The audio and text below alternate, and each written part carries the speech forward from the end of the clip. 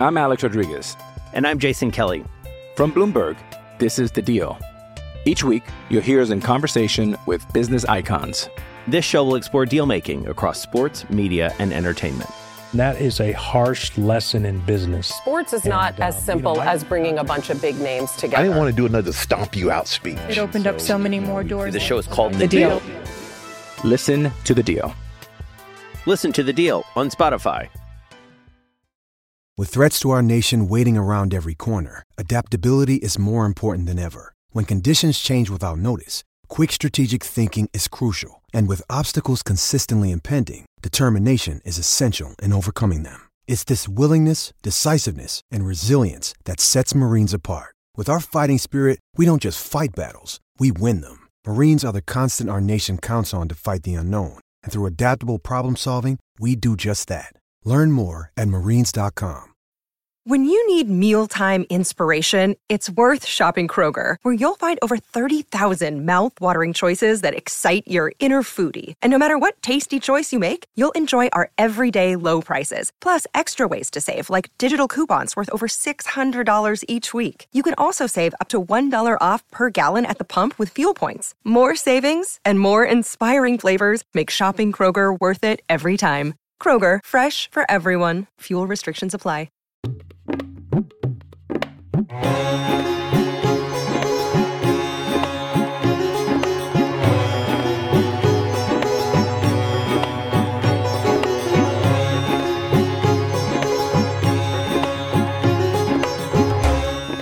Hello, welcome to the Analyst Inside Cricket with me, Simon Hughes.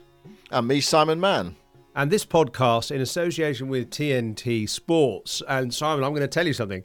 There's a very good TNT Sports app, the Discovery app, which does a really good thing. If you've missed a bit of play, not only can you wind back on the app and look at earlier moments, but also it indicates every time there was a moment that was exciting. So a 4, a 6 or a wicket. And you can click on a button and it will take you back to a 4, a 6 or a wicket earlier in the day. Well, that last session was peppered with a lot of buttons with 4 or 6 on it, because that we witnessed, apart from a compelling second day overall, we witnessed the most exhilarating innings by Ben Duckett that I can ever remember seeing an England player play. Certainly an England opener, anyway.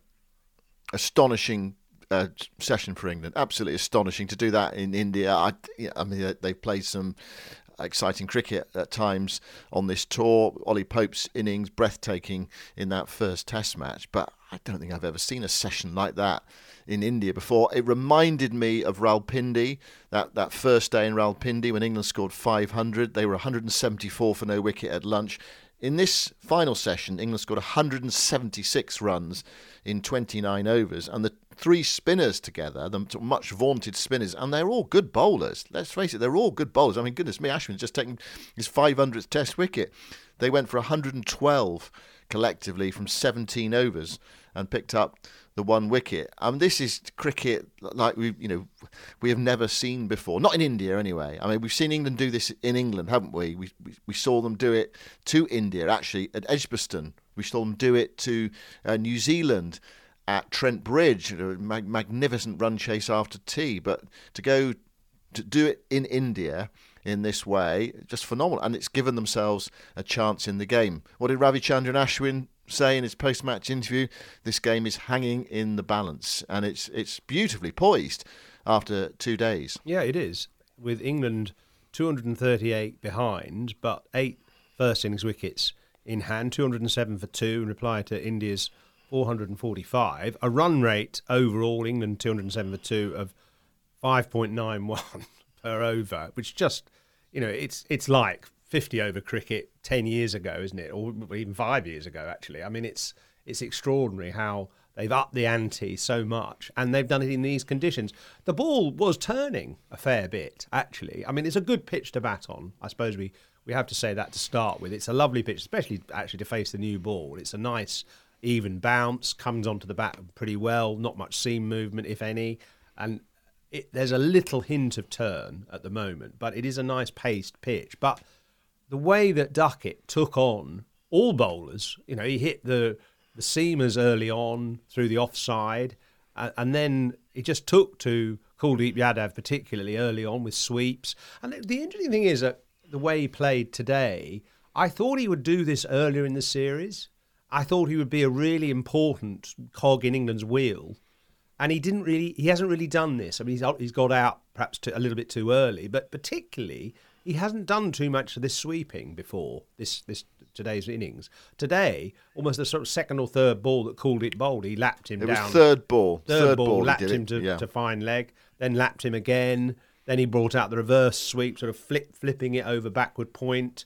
And it just immediately gives bowlers a kind of, it makes them change their approach. Should I bowl a bit further, shorter or a bit wider? Do I need to change my field? And the other thing is that it's not only the paddle sweeps sort of fine, but then he plays these sort of almost drive sweeps. They're not slog sweeps. They're more controlled, kind of almost with a straight bat and sort of flapping them through mid-wicket as well, so that the fielder who's been moved finer, a deep square leg, suddenly has to gallop 20 yards the other way to mid-wicket and fails to stop it. So he was just picking spots and hitting the ball. And then, of course, towards the end, he actually reverse switch hit a 6 over deep extra cover. Most amazing shot. I remember seeing David Warner do that once, actually, to a spinner. And it's the degree of difficulty and the skill involved and the audacity to be able to pull it off is a remarkable combination. Incredible. Yeah, the first person I can clearly remember playing that shot was Kevin Peterson at Edgbaston against Muralitharan, where he hit him into the Holly stand. He was batting at the pavilion end. He turned himself round and reverse swept him, or switch hit him into the Holly stand. And I thought, oh, goodness me, I mean, that sort of took the breath away. Now you see players do it so much more often.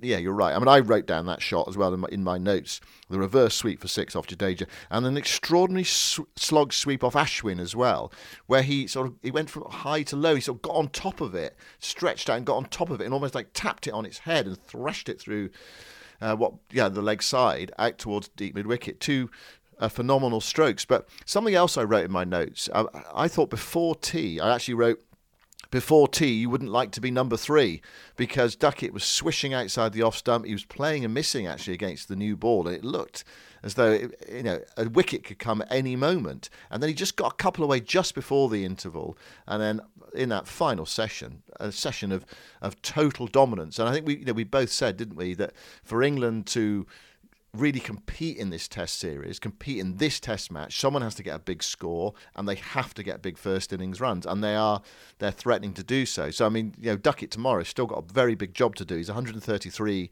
not out. He's got to be looking for the double, hasn't he? Like Jaiswal did when he got in that last test match. You've got to go big when he got that opportunity. But it just feels like such high risk cricket, but it's worked for England. Ashley was talking about in his post-match interview, wasn't it? He was saying, well, they're playing 20 over, 50 over cricket. That gives us chances, and it's, to some extent he's right.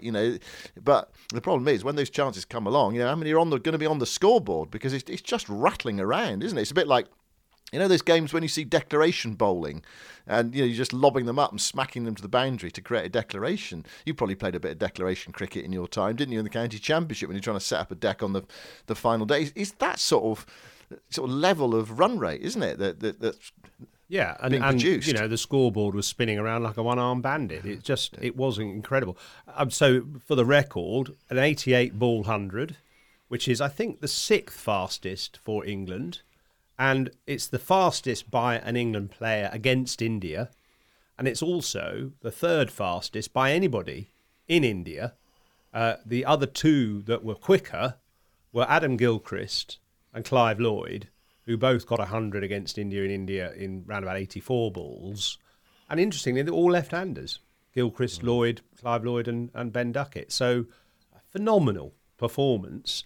No chances. There was one scare towards the end of the innings when the ball ricocheted off his thigh and was caught at slip, and they thought there might have been a little edge onto thigh as the ball was ricocheted to slip, but not out. And then we thought, oh my God, it could be LBW, because it was a ball from Ashwin which turned really sharply and hit Duckett on the back thigh. and it was high. It wasn't too high. It could have hit the stumps, but fortuitously for England, these fine margins we talk about, it just pitched a fraction outside leg stump. So he got away with it. And actually, I think, looking at India, could they have done anything different? Well, I think they could have done one thing different. I was amazed that they didn't bowl Ashwin at the start against Duckett, and they brought Kuldeep Yadav to bowl, and he was, he's got swept into oblivion very quickly. I think he went for 34 from his opening 4 overs. Ashwin's been the guy who's tormented Duckett before. He's the kind of match-up against a left-hander, and he didn't come in until a bit later, and then did cause him 1 or 2 problems. He did score off him as well, but he's the threat, and of course, he got his 500th wicket. We'll talk about that. But I thought that was something that India got wrong. And then they just sort of sit back and don't... Definitely Rohit Sharma hasn't got that imaginative way of manipulating a batsman by coming up with unusual fielding settings and ploys. Rohit Sharma's a much more relaxed sort of character, sits back and hopes it'll happen, and he tends to be a bit of a ball follower as well. When the ball gets hit out the deep square leg, he puts the man finer, and then when the ball's hit squarer, he moves him squarer. He's a bit too reactive rather than proactive. Just on the pace of Duckett's innings, you talked about it's up there in terms of quick hundreds. Not the quickest. Gilbert Jessop, he's still resting easy in his grave, isn't he? Gilbert Jessop, that innings he played over, about 120 years ago, it's still the record, 76 balls. But I mean, there's a few that have gone close, and you thought Duckett might do that today. He did slow up, didn't he, as he got towards his 100. His 50 was in 39 balls with 11 fours, and you thought, well, it might be on. I mean, goodness me, to go and break the record for the fastest England 100 on a pitch that's turning in India would have been something, but he wasn't quite able to do that. But it was still phenomenal hitting, and India, they just didn't seem to have the answers to it. So just what about the state of the game then, Yoz? I mean, it's incredible hitting and skillful hitting as well. I mean, and it's not just hitting; the skill level is extremely high. What about the state of the game? England 207 for 2 then. They're 238 behind, 3 days left in the match. There's still a heck of a lot to do. Presumably their aim from here, they'll go on playing their shots, won't they? Presumably their aim from here is to get some sort of a lead, to insulate them against, or try to insulate them against batting last. So what sort of lead would they, would they love really? What sort of lead is realistic from this situation? Well, I think a lead is definitely realistic. A 50-run lead. They should be sort of thinking of. Well, they should be thinking of 450 anyway, which is another 240 runs. Right, minimum 450. Minimum 450. Get level. There are wickets out there for the bowlers, definitely. Yeah. The ball is turning. Jadeja got a couple to turn sharply. I think actually, a little bit will dictate about whether the Indian bowlers can stay fit. I mean, Jadeja's obviously come back from an injury. Ashwin's not young. I mean, he's pretty fit, but he's not young. Bumrah and Siraj have both had niggles, but Bumrah having a bit of a hamstring issue tonight, possibly cramp. Was it hamstring or cramp? Possibly cramp. It's probably cramp, wasn't it? It could be cramp, but he's going to have to do a fair bit of bowling probably. Siraj had a bang on the knee, and he looks okay, but I mean, obviously they need their bowlers to stay fit and also stay positive and not kind of get sucked into sort of throwing all the fielders back. If they do that, if they kind of stick to their own game and believe in their own game, then they can take wickets.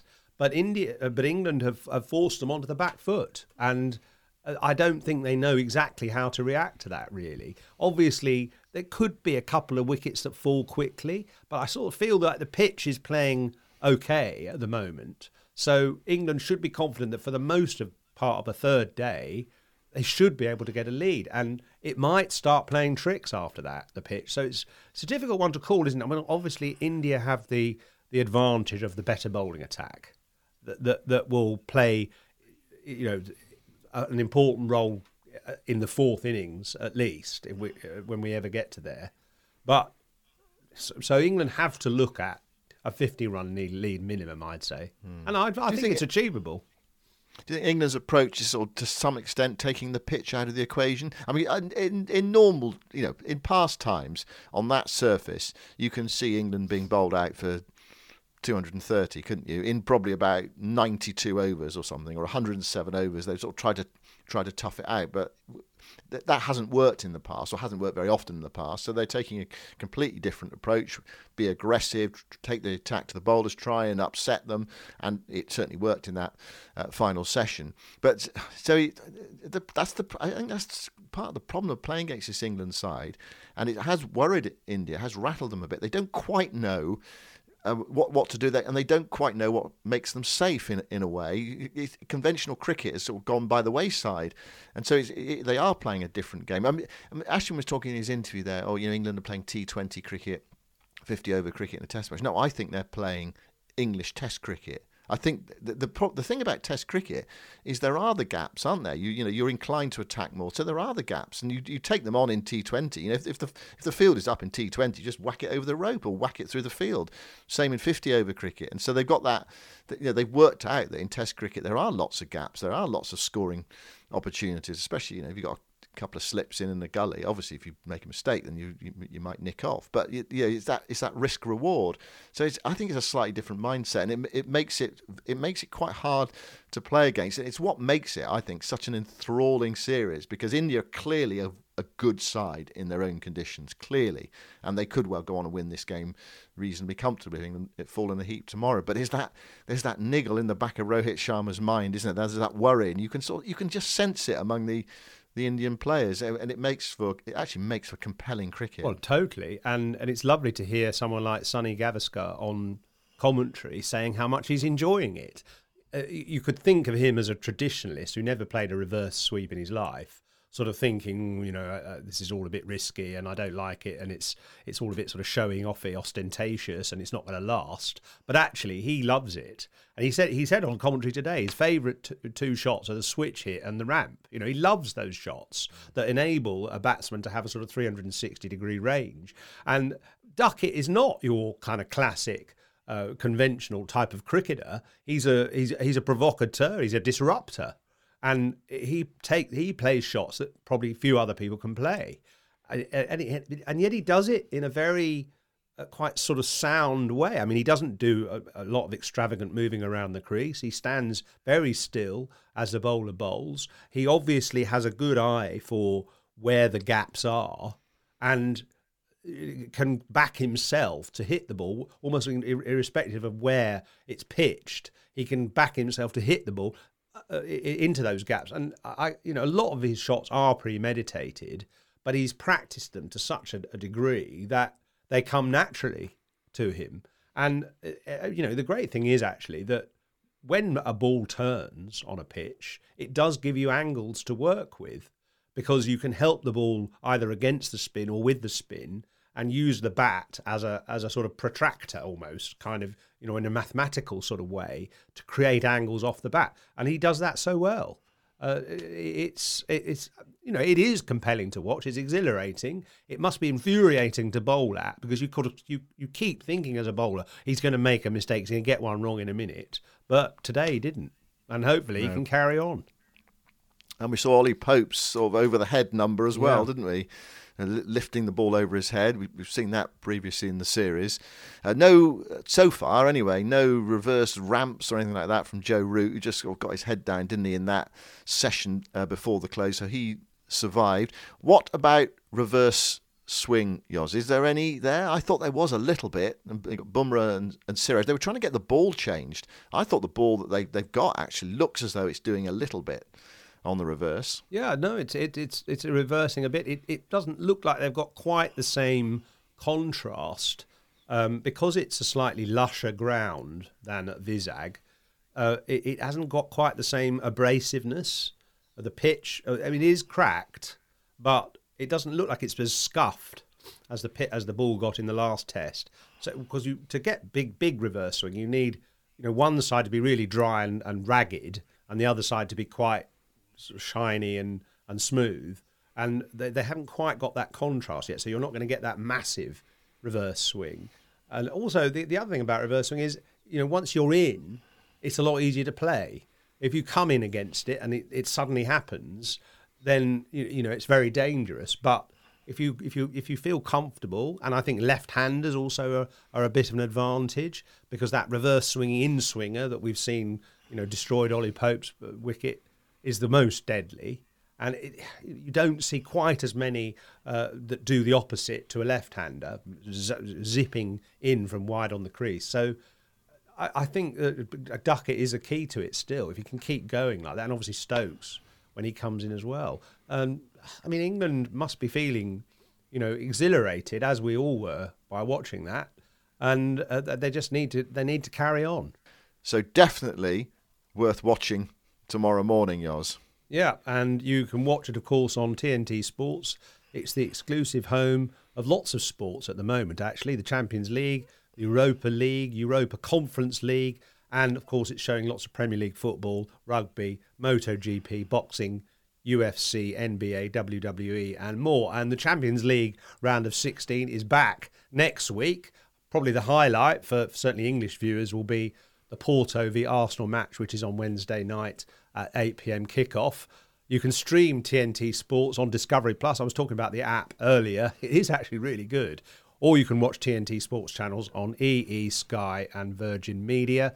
Subscription required, age 18 plus. T&Cs apply. And after the break, we're going to talk about umpire Joel Wilson and Ravi Ashwin.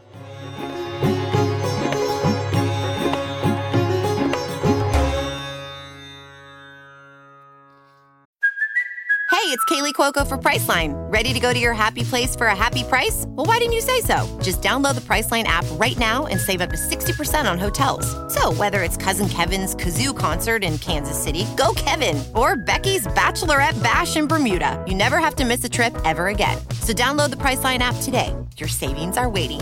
Go to your happy place for a happy price.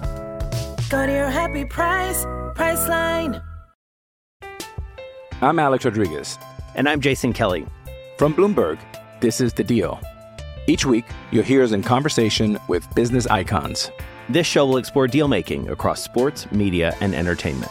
That is a harsh lesson in business. Sports is not as simple as bringing a bunch of big names together. I didn't want to do another stomp you out speech. It opened up so many more doors. The show is called The Deal. Listen to The Deal. Listen to The Deal on Spotify. Right, so far we've talked about that final session, really. We focused on that final session, and England scored 176 runs in 29 overs. What we haven't done is looked at the first part of the day and some big talking points in that section of the game as well. India resuming 325 for 5, strong enough position after the first day, especially recovering from 33 for 3. England picked up 2 early wickets. Great start to the day for them. Kuldeep caught behind off Anderson, 331 for 6, and then Jadeja caught and bowled by Root chipping in with one after a difficult first day. It was 3-3-1 for 7, but you just knew it, didn't you? You just knew it that Ashwin and Jarrell were going to get together for a partnership. You could sense it. It's funny, isn't it? Sometimes in cricket, there's enough there for the batters. There's enough in the favour of the batters for them to put something together. And Jarrell played pretty well actually in his first Test innings. And Ashwin's he's a fighter, isn't he? He's a great competitor, and that gives India clearly a lot of hope in this Test match. He played a beautiful shot to get off the mark, off the back foot off Mark Wood. Lovely stroke. You at your best, Yoz. It reminded me of you at your best. Wonderful shot. But he was involved in an incident where Joel Wilson basically penalised India 5 runs for Ashwin running down the pitch. And the reason you run down the pitch, or I think the old sweats would say, just see if you can get your boot on the pitch a little bit, especially if you're going to be bowling last.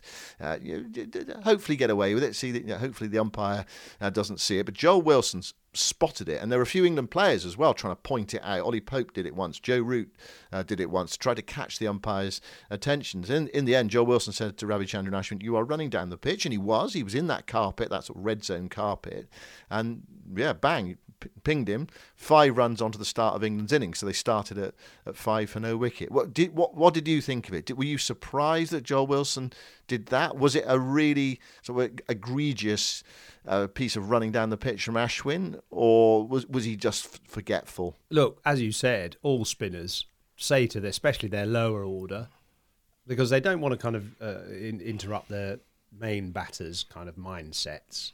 But you definitely get spinners saying to the lower order players, the tail enders, get your long spikes on, get up the pitch, run up the pitch. When you take off for a single, make sure you get down the pitch. And it's one of those sort of, it's like a professional foul in football, really. It's something you're not supposed to do, but people do it. And I actually I haven't seen umpires too often actually penalise a team. Yes, they will have a word with the batter and say, get off the pitch where you're running down, taking off for a single, or sometimes even running up the wicket. Get off the pitch, but they never take any actual action. And I thought that was pretty good of Joel Wilson. I mean, it's marginal how much Ashwin was doing it, but he knew what he was doing, and the England players knew he knew. And so it actually was probably the right decision to penalise him. I mean, actually, if you look on social media, people say, well, it's a rather light punishment, 5 runs, for what he's doing. Obviously, what he's attempting to do is sort of subtly scuff up the pitch, roughly where he's will be attempting to land the ball, just to rough it up a bit more and hope to get a bit more spin.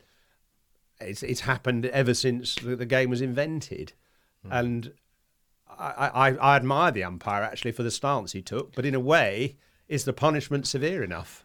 Yeah. Well, yeah. I mean, if it does rough up the pitch and then it does aid you in the final innings, is it match changing though? Is it match settling? Well, it can be. It can, wickets. It can create a wicket. A ball. I've done plenty of pieces on TV where I've looked at a bowler's follow through, and of course bowlers get penalised, and if they transgress 3 times, they can't bowl the rest of the innings.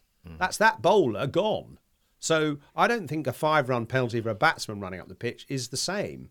It's a much feebler punishment. But the point is, if a bowler runs down the pitch and gets onto the danger area, I've done pieces on TV showing that Graham Swan landed the ball in the rough created by Ryan Sidebottom.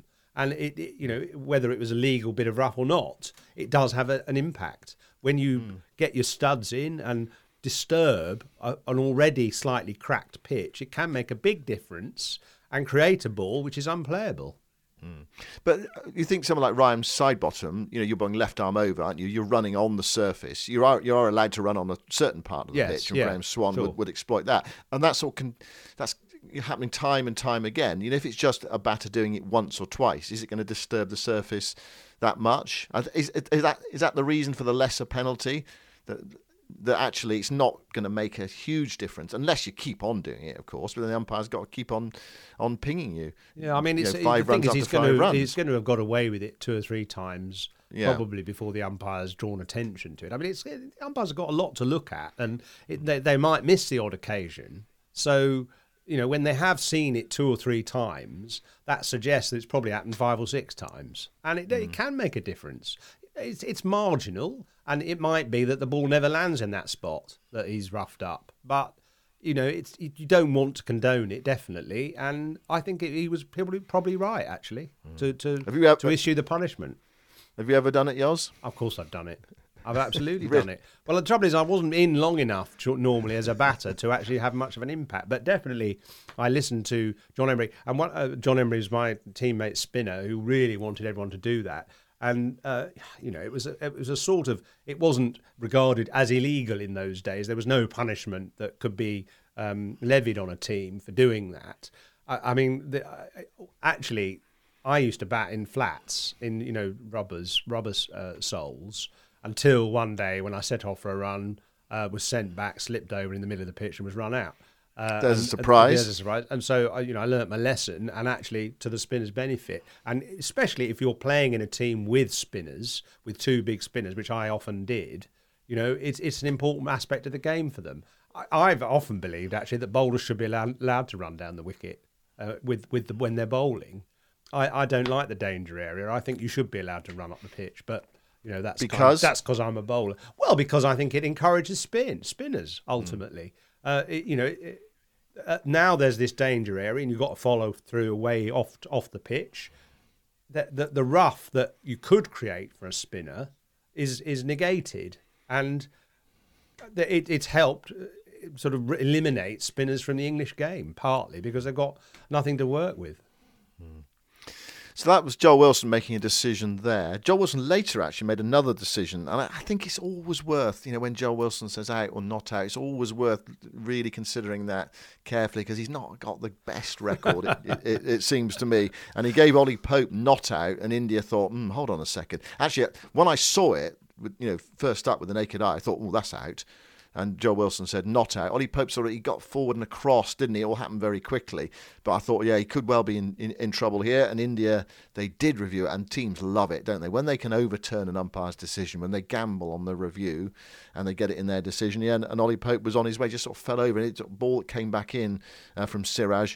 Good piece of bowling. So that was Joel Wilson in the game again. Before lunch, you just show that actually the complete contrast actually in India's approach today with the bat and England's approach. India scored 63 for 2 in 27 overs before lunch today, not helped by the loss of those 2 early wickets. Jurel and Ashwin trying to dig in and make the most of the pitch. England dropped catches, Yoz. We saw Joe Root drop a vital one yesterday when Rohit Sharma was on 27. He went on to make 131. Today, Ollie Pope dropped Jurel on 32 and mid-wicket off Hartley. Ben Stokes at sort of leg slip. He also dropped one as well when Jurel was on 32 off the bowling of Wood. They were actually playing for it. It was a plan that worked. And it was a leg stump ball glided away by Jurel straight to Stokes. It went quickly, as you'd imagine it would, off the bowling of Wood, but Stokes dropped it. A lot of people talk about Ben Stokes actually as being a wonderful athlete, wonderful fielder, but he does drop quite a few, and he produces some great catches, but he also does drop quite a few. Anyway, that one went down. It didn't cost England too many, and then there was 30 for the last wicket. Bumrah had a bit of fun smacking it around, and I suppose England might have been thinking, well, if Jasprit Bumrah can hang around for a bit and whack a few to the boundary, then there might be some bounty, there might be some booty out there for us on this pitch, and so it proved. And so we're in this sort of intriguing position after 2 days of this test match. It's been a belting series. I mean, you almost just can't wait for tomorrow morning. That's right. And one other big talking point today, the first wicket that England lost to Ravi Ashwin, who wasn't brought on as early as he probably should have been, but eventually 76 for no wicket after 11 overs when Ashwin was introduced. Jos. Well, it was surprising to me. Man on 499 wickets as well, being kept waiting, and he got his 500th when Zach Crawley went for a sweep and the ball landed in the rough outside the leg stump, and he got a top edge and was caught at short fine leg. A kind of fairly innocuous looking wicket, but actually the sort of wicket that spinners can get by using the rough in different ways, because the ball bounces at uneven heights out of the rough. And what an achievement for Ravichandran Ashwin, 500 test wickets. I've interviewed him several times, and we've played interviews. Actually, I think podcast number 3 of this series, which is now into its 650th kind of number, was a long interview with Ashwin, talking about how he analyses his own game. He takes a voice recorder home at night and records everything that he's bowled in the day, whether it's a match or nets, and how that came out. And he's constantly trying to tinker with his bowling and improve. So he's a sort of bowling scientist, really. He's a spinning scientist, examining the art and science of his bowling and trying to improve on the time. He's got 500 test wickets. He's the 9th man to 500, but the average is incredible for a spinner, 23.8 per wicket, which is, I think, incredible. I mean, Shane Warne, by comparison, 25.9, I think. So at least 2 runs per wicket more expensive, Shane Warne. Murali, a little bit less as a spinner, averaging 22. He was a freak. Ashwin, started out as a batter, in fact, and played a lot of sort of what he calls gully cricket in Chennai, where he comes from, and learnt to spin the ball and learnt to bowl the doosra through watching Ajantha Mendis, the Sri Lankan, and gradually sort of added things to his game. But he came through, really, in T20. He first played for Chennai Super Kings, didn't he, in the IPL, and was an amazingly miserly bowler who bowled at the start, often bowled in the power play, just bowled very straight, didn't try to turn it too much, and gradually found his way into the test team and now has taken 500 Test wickets. I think an incredible achievement by a guy actually who admits that when he was young he wasn't very athletic. He had trouble walking as a youngster, and even now you can see in his sort of physique that he's not the most natural mover. But my goodness, he's made the most of himself, and he's a very sort of confrontational, quite provocative sort of cricketer, but actually a Trojan as an achiever as well. Yeah, he's the sort of player you'd love to have in your team. I mean, England would love to have him. I mean, what they would give to have a cricketer like Ravichandran Ashwin playing Test matches in India. But I mean, they've made the most so far, just about, of their resources. Just on Shane Warne, you're right. Yeah, he took 708 wickets at 25.41. So yeah, Ashwin's taking his wickets at under 24. Second fastest to 500 wickets as well in terms of matches. Only Murali was quicker to the 500 mark. So, you know, it's been an amazing journey. And he was interviewed afterwards, half tired, because Fred Truman, who was the first to 300 wickets, famously said, you know, do you think anyone will ever beat your record? And he said, well, if they do, they'll be bloody tired. Well, Ashwin was asked today, is he tired? He said, no, I'm raring to go. I want another couple of hundred at least. Well, it does help if you don't have to run in off about sort of 25 yards, doesn't it? If you can just, not quite walk to the crease, but he doesn't have to expend quite as much energy as Fred Truman. But a wonderful achievement from Ravichandran Ashwin, such a competitor with the bat today and with the ball, getting an early wicket. 7 overs, no maidens, 1 for 37. So, Baz Ball, or England's approach, posing him some problems as well, Ben Duckett's approach, and it's all set up beautifully for tomorrow. It can't be as exciting as today, can it? Tomorrow, it surely is going to be an anticlimax, isn't it? You can't have that sort of batting continuing for another day. Well, got Bairstow and Stokes to come, and Root. I mean, Root owes England about 150, so it could be. I think today, India looked clueless. They looked as if they didn't have any answers. So if Duckett and Root and the others can carry on, then it could be, a run spree. Yeah, Joe Root, a 170-ball 100. Is that allowed? Is he allowed to score 100 and 170 balls? He'll be punished in the dressing room. He'll have to pay a fine. That's what it's crying out for, though, isn't it, in a way, tomorrow?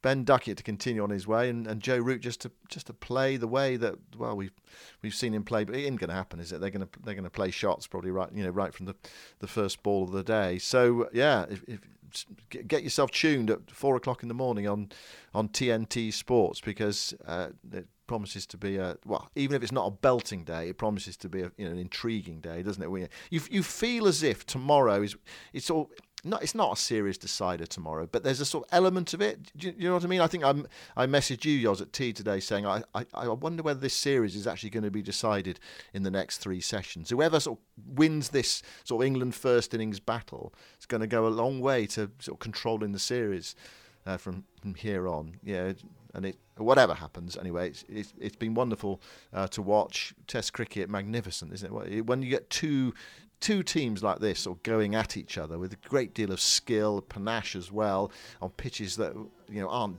totally flat, it doesn't half make for intriguing viewing. It also helps it's 30 degrees and sunny every day as well, and tomorrow will be another beautiful day.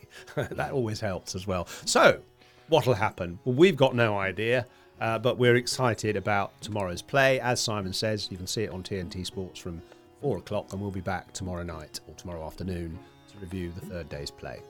See you then.